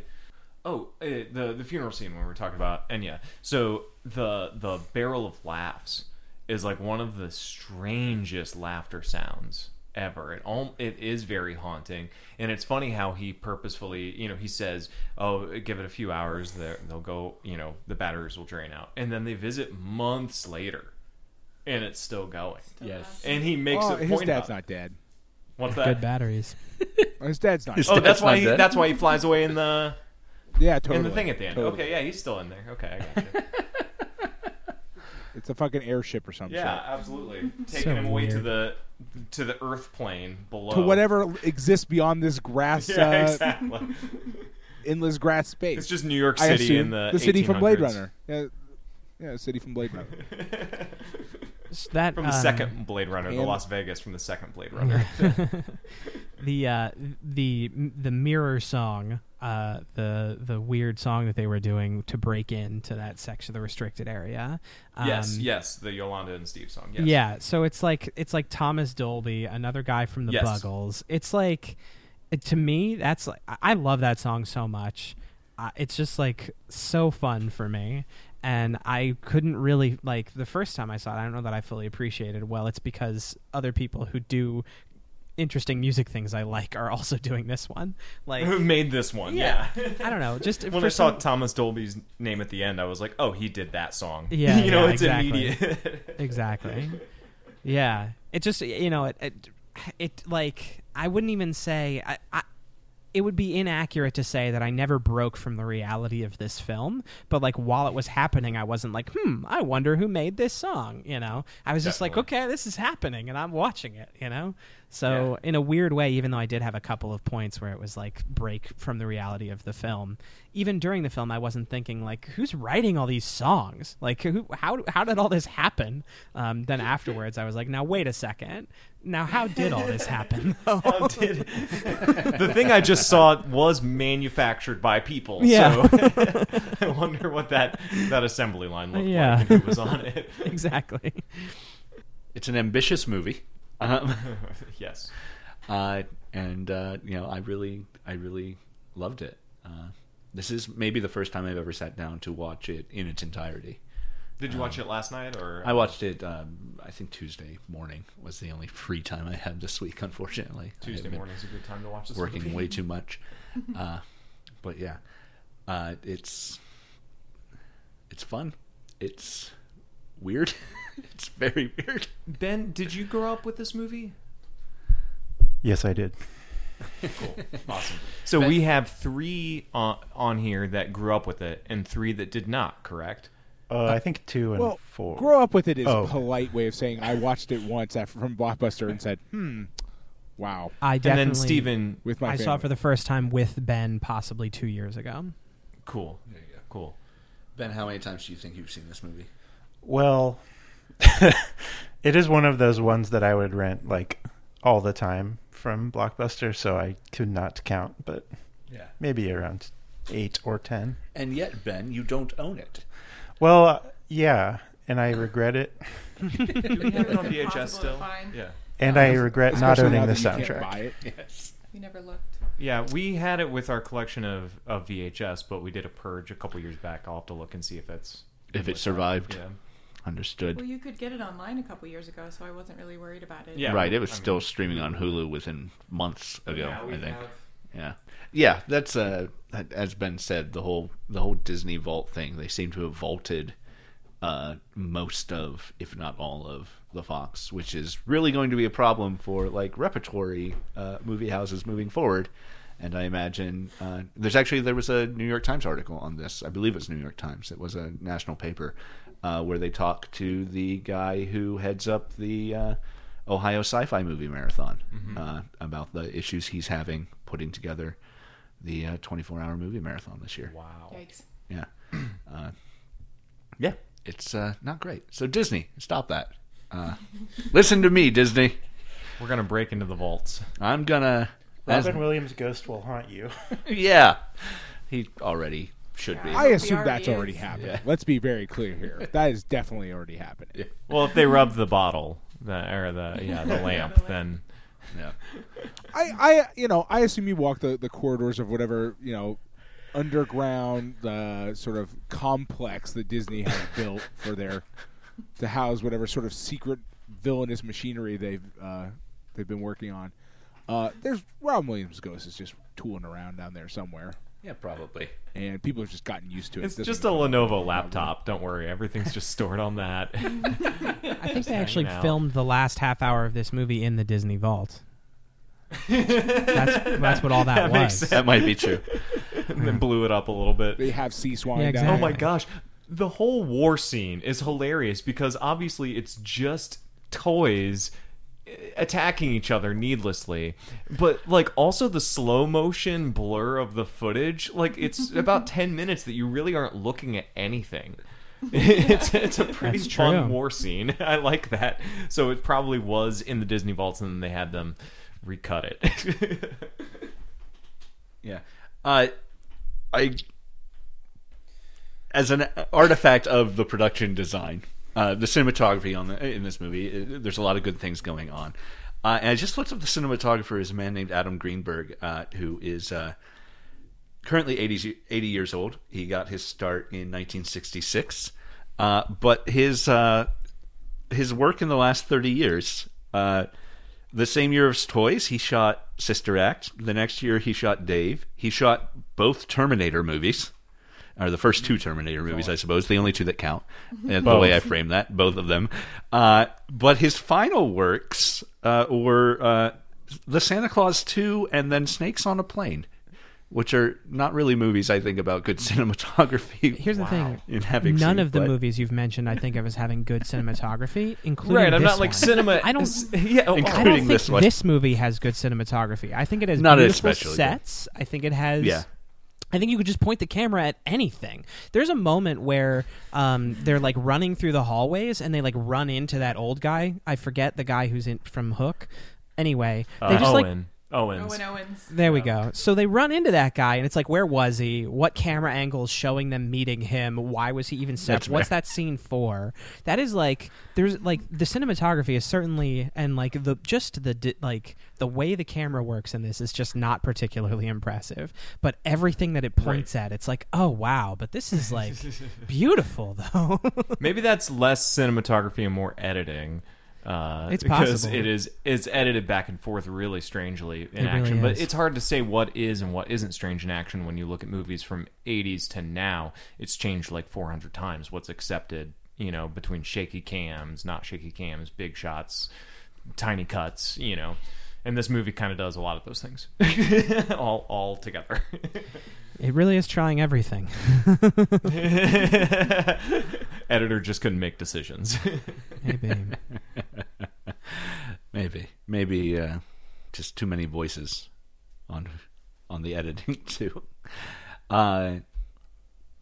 Well, also try to imagine the process of editing this film. Just think about what that was like you're probably a little shaky on what the plot is, honestly. Like, should I show the as the sea editor- swine? Should I not show the sea swine? Or is it you're like- eyeballs, or is it a lot gun? of a lot of the visuals probably in still frame are pretty incomprehensible in and of themselves, right? Like because every single one of them is some sort of like very like modern art piece Yeah. in still frame. So you're like, it was probably really challenging, honestly, to be like, because you've got like a person standing in just a wild ass background, and you're like, well, like, can the audience see this? I don't know. I don't know what I'm doing here.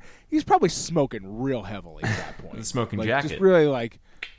He's just probably just like, oh boy, it's a job. It's a job. And because I mean, this would be a hard one. This would be a really, really difficult film to edit. Well, especially because there's apparently Seems like challenging. long improvised sections, and Right. one of the How do you cut those? How do you edit well, those? there's this sort of like school of thought that a lot of modern comedy really suffers in like the sort of cohesion of narrative sense because a lot of the story is like written in the editing room because it's like edited together from these improvised pieces. So a lot of the details are just like picked in the editing room. Anyway, so I don't know. This movie was kind of working uphill by trying to have these like carefully designed and controlled set pieces and also like freewheeling like 15-minute rants by Robin Williams in Right. those sets. Right, and I think that's why you get those in whole cloth, right? You get 15 Yeah. minutes of it just because it's like, well, I don't know, like I can't splice use the whole this. thing. That's not possible. Well, it's very Just dump it the in way Robin Williams comedy works is also very it's so rapid fire. I think it's hard to coherently edit it. Period. Which Yeah. is maybe something he's trying to do to a certain extent Yeah. as well. I Are think there so, outtakes Although- from this movie? Not that I've seen. Does They are anyone? in the movie. Yeah, I was going to say they're in the movie. They're all in the movie. It's called Nothing Act was 2. cut out. That's loosely what I was getting at, but that was very. As it turns out, this was actually shot in real time. There's a scene that I saw when I was reading an article about pretty much everything, how the movie was really great, and it's sad that it didn't do better, and talking about how it had an all-star cast that should have worked, one of the best casts ever assembled, all that sort of stuff that people talk about when they talk about movies that should have worked. But when they got into detail about the artwork and the scene sets and the cinematography, one of the biggest things that they showed, one of their favorite scenes that looked like it was straight out of an Italian modernist painting, wasn't one of the sets at all. It was Robin Williams walking through the factory with the smoking jacket on, and the way that the smoke is billowing out behind him, and yet and how just that still image looks like its own beautiful piece of work, and how the movie is just filled with a lot of that, which is very interesting, saying I want to take something that works as still life or a painting and make it a movie. That might get things pretty jumbled. But something, again, I don't know why, because when I was watching the movie I didn't have any of these thoughts, but always back to the Wes Anderson comparison in my brain, because I don't think that they launched anything at all, but just out of what we've talked about, is everything in the background being so intricately moving. And that was part of this scene as well. While he's walking across, all the workers in the background are just, it's this kind of endless choreographed dance of things. And so the movie, I don't know, has incredible attention to detail, even in stuff that I've probably never paid attention to in the background, the things that work together. I don't know, it's just very well connected. I think it was well thought out, is all I'm saying. I've said it's jumbled and it's all these things. I actually think that it's very intentional, though.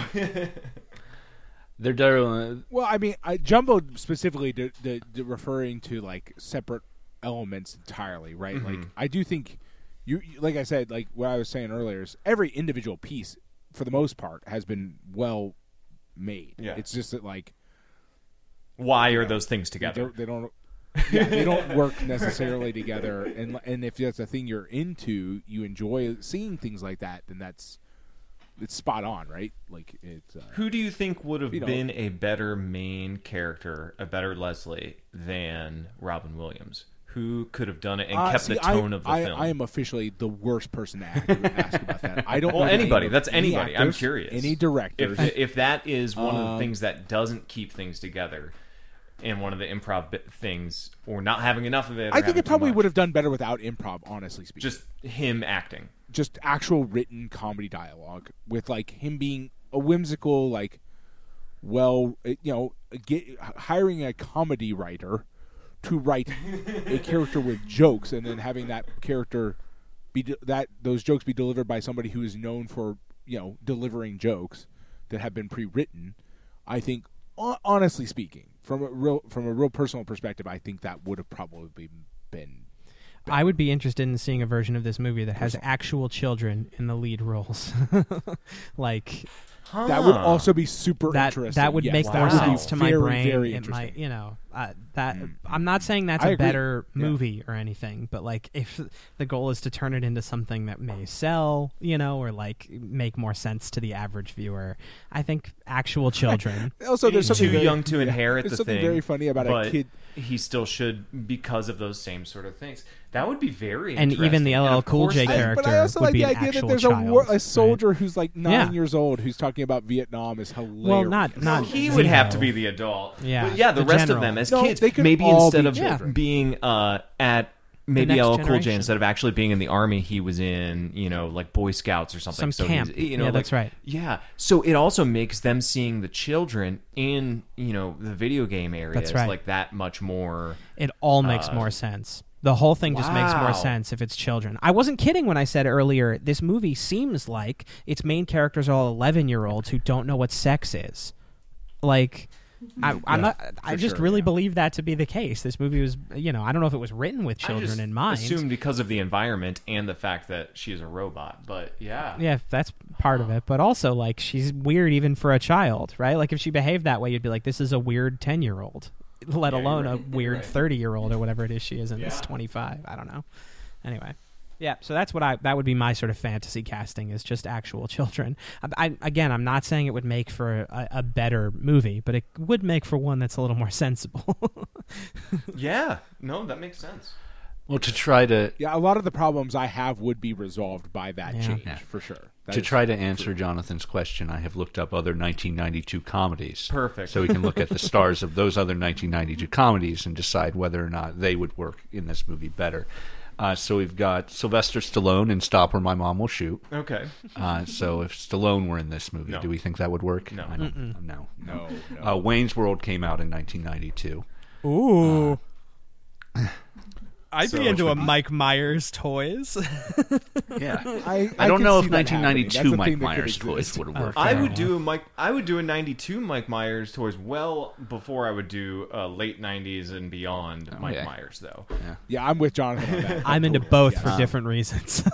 Yeah. One of them is a garbage fire, and that's hilarious too. My cousin Vinny also came out in 1992. Joe Pesci. So you laugh, but then Joe Pesci was in Home Alone, both Home Alone movies. That's true. He That's was true. put in a kids' comedy. Yeah. Whimsical. Speaking the of which, villain, Home Alone though. 2 also came out in this year, Yes. so we could have Macaulay Culkin. In Macaulay this Culkin would have been okay. That would have worked. Ladybugs. Ah, yes. Rodney Dangerfield's Ladybugs. Oh my God. Oh, Rodney Dangerfield is a wild choice. Which it seems like, 1992 Rodney Dangerfield putting him in a kids movie, but Ladybugs is a kids movie too. So It is, right, exactly. Right.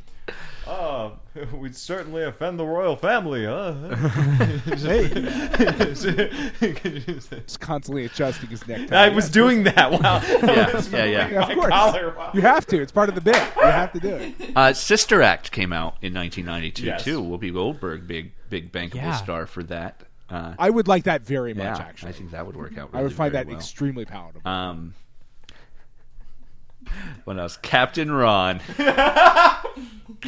Oh yes, I would. Oh, that'd be great. The I Mighty think- Ducks came out in 92 as well. Okay, Emilio Estevez. As Maybe, maybe. Or any of the kids. And we've got a couple Eddie Murphy movies, it looks like, too. Okay. Eddie Murphy might work too. Yeah.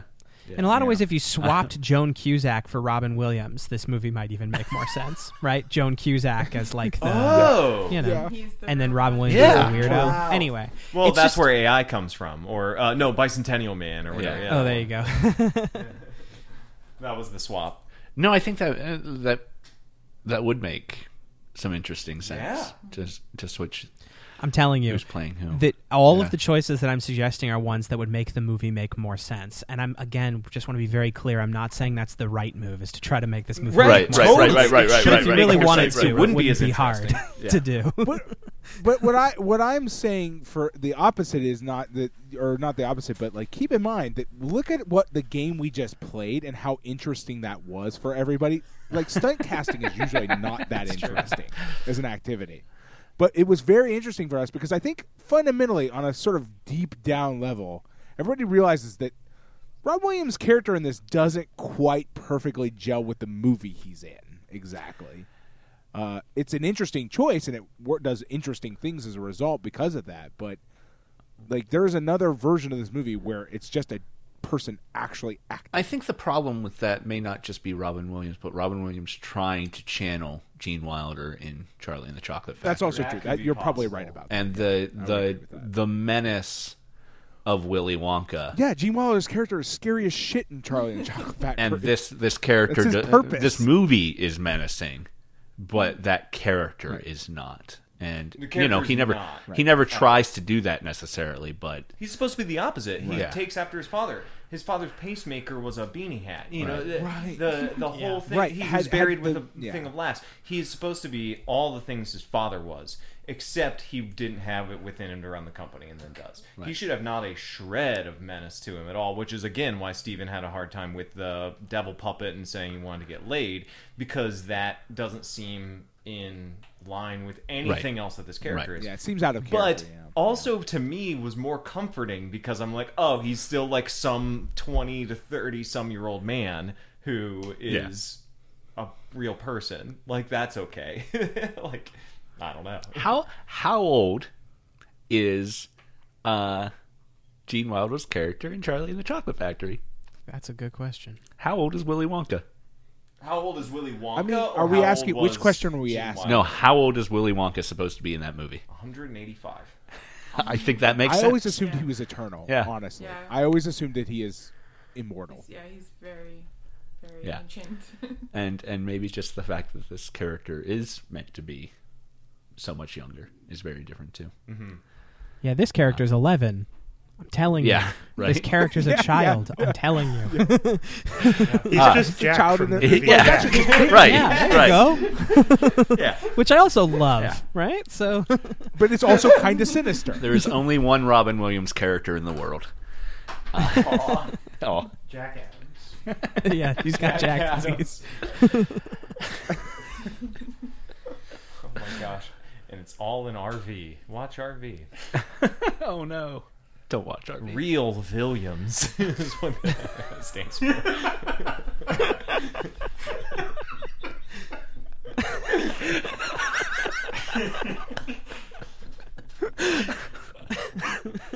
All right. Let's end the podcast on that. Good. Yeah. Friends, thank you for joining. Let's play a look back at the year game. Everybody, not even necessarily a movie that came out this year. What's the best movie you saw this year? Too big a question? Too big a question. Well, you and I might agree, Adam, on Knives Out. Yeah, Knives Out is the answer for me too. Knives Out. Okay. Knives Out is very, very good. It comes out in a month and a half here. Yeah, guys. sorry. Come on. It's excellent. Well, you have something to look forward to. Yeah, for your birthday, It comes Pat. out a week. It comes out a week after Jojo Rabbit. Well, there you go. haven't- Oh, I'm You've sorry. got a week full I of have good an interesting movies January for your birthday. Stop complaining. You should go see all Except of for those. everybody I know has seen it already, so it's just it's hard. Well, not everyone you know in Japan. So You realize that nobody in Japan is excited, right? Like, that's not. it's not that Knives Out's doesn't happen. not a big play in Japan. I'm sorry to hear that. No, because I mean, if it gets enough popularity in America, it'll pick up steam here. But that's generally the way those things work, right? I Once mean, upon a time in Japan has its own film industry, like that people get excited about. I can't go and talk to my Japanese friends and be like, "Hey, how about that Knives Out?" And they'll just be like, "What are you?" Actually, there's a video game called Knives Out. It gets very confusing. Oh, It's also a Radiohead song. That's the one I keep thinking of. I know I can't. I haven't seen the movie because I just assumed that it would be Well, equally as anxiety-inducing and depressing, and it's a comedy. So my brain can't put it together. it is part of the extended Radiohead When I song try to movie search for universe. Knives Out in Japanese, I only get the video game. What's the video game, It Pat? takes a lot of energy. Called Knives Out. No, Guns, Adam? you take the knives out of things. It's like Operation if somebody swallowed No, a it's bunch of knives. it's like Yeah. a clone of Fortnite and those kind of Oh, things. okay. Oh. But knives only? It's very popular here. It's super The popular. knives are out. The knives are out. Oh, absolutely no knives. It Slappers appears as only. though the movie Us came out in 2019 also, and that is the best Oh, movie yes. I saw this year. Man, that Us came out this year? It did. It came out in March or April, which, Wow. Steven, I forgot about that. Thanks for bringing that up. Yeah, So Us- number 2 Us is is Knives up there, Out. too. Number 1 is Us. Yeah. For me. Us was very good. Can I just name Criterion films I've Sure. watched Yeah, that absolutely. didn't come out this there. year? Go ahead. I really like A Woman Ascends the Stairs quite a bit. I liked Yee Yee a lot. Did we watch that this year? Man, That was this year. March was so long ago. Yes. Yes, it was. Ugh, It's been a long year. the world. It I would has. say the movie that made the most impact on me, haunted me in some way, was Jojo Rabbit. I think I actually thought about that movie for longer than I have about any other movie that I saw this year. I'm basically still thinking about it, and I saw it when it opened. I'll give a side or second shout out to Peanut Butter Falcon, which maybe not as many people have seen. I saw a trailer for it. Does that count? No. No, I need to see that. Parasite also up on I my don't list watch too. movies that aren't this podcast. That's this is an unfair question to Pat because the only movies he watches are Criterion movies now. It's all I have time It's for. all he has time for. I don't have time to watch movies for fun. I don't have Do children. this I get to watch podcast. movies. It's a trade off.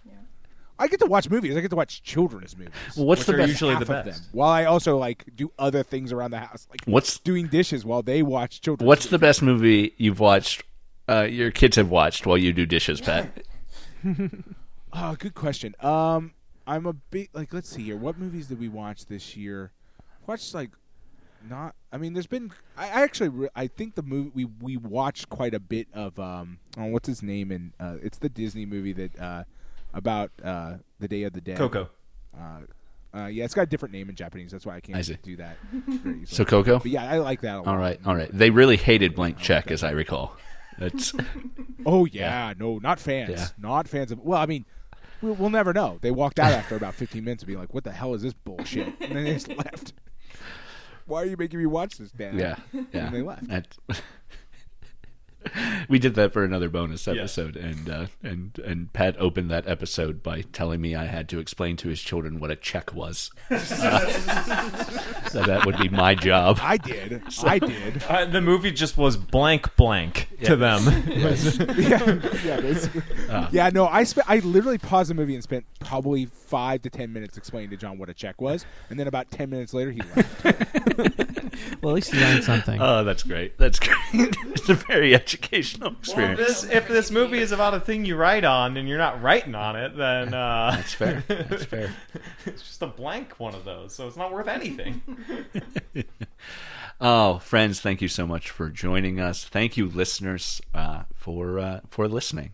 We're so delighted to have an audience for a thing we do. Always unexpected. For sure. But yeah, so looking back on another year. Holy County USA was in this year too. Shit. Man. Pat, do you know how long we've been doing this now? 6 years, I This think. is the end of our 7th year of doing this. Yeah. It's I was talking to Rumi about Yeah. that, and it was very. I was trying to do the math, and I was like, I give up. math is hard. She's like, "How many episodes you guys made?" Like, I was like 370 something. I believe I posted 380, spine number 380, which does not necessarily translate to episode number 380. But it's all we got. Yeah. It's all we have in this world. So 7 times 52 would be 364. So we are somehow above that, despite being a weekly podcast. So if you listen to one a day, you could listen for over a year. You could, yeah. What if they were all at the same? How long could you listen to it for if it was just straight through? I wonder how. Oh man, they're all at least they average to probably an hour 10, just because there's some pretty long episodes, and we never really fall short of 50 minutes. So, Cool. Yeah, I can't do that math in my head right now. Let's say 380. No, me neither.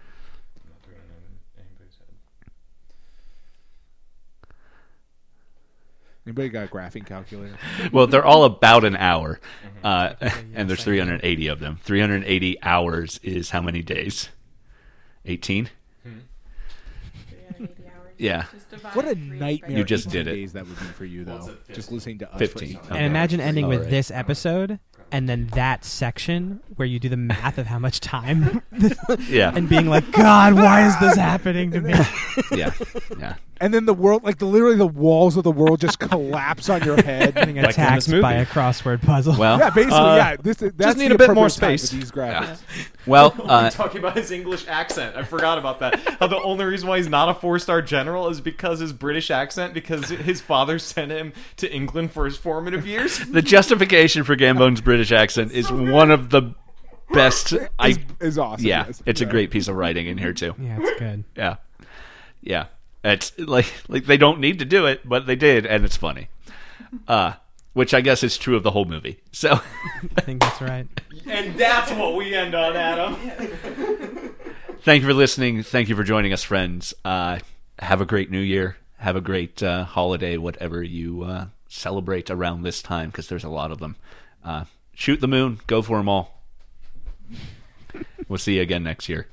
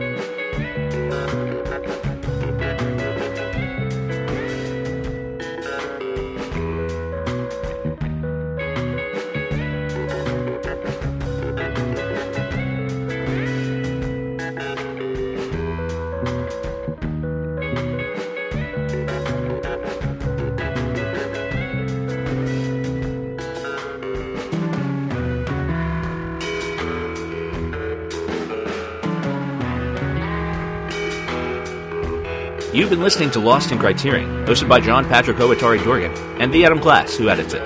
We're a production of with2brains.com. Jonathan Hape does the music. Check him out at jonathanhape.bandcamp.com. And hey, if you like us, why don't you give us a review on iTunes, like us on Facebook, support us on Patreon. It's patreon.com/Lost in Criterion. We'd appreciate it.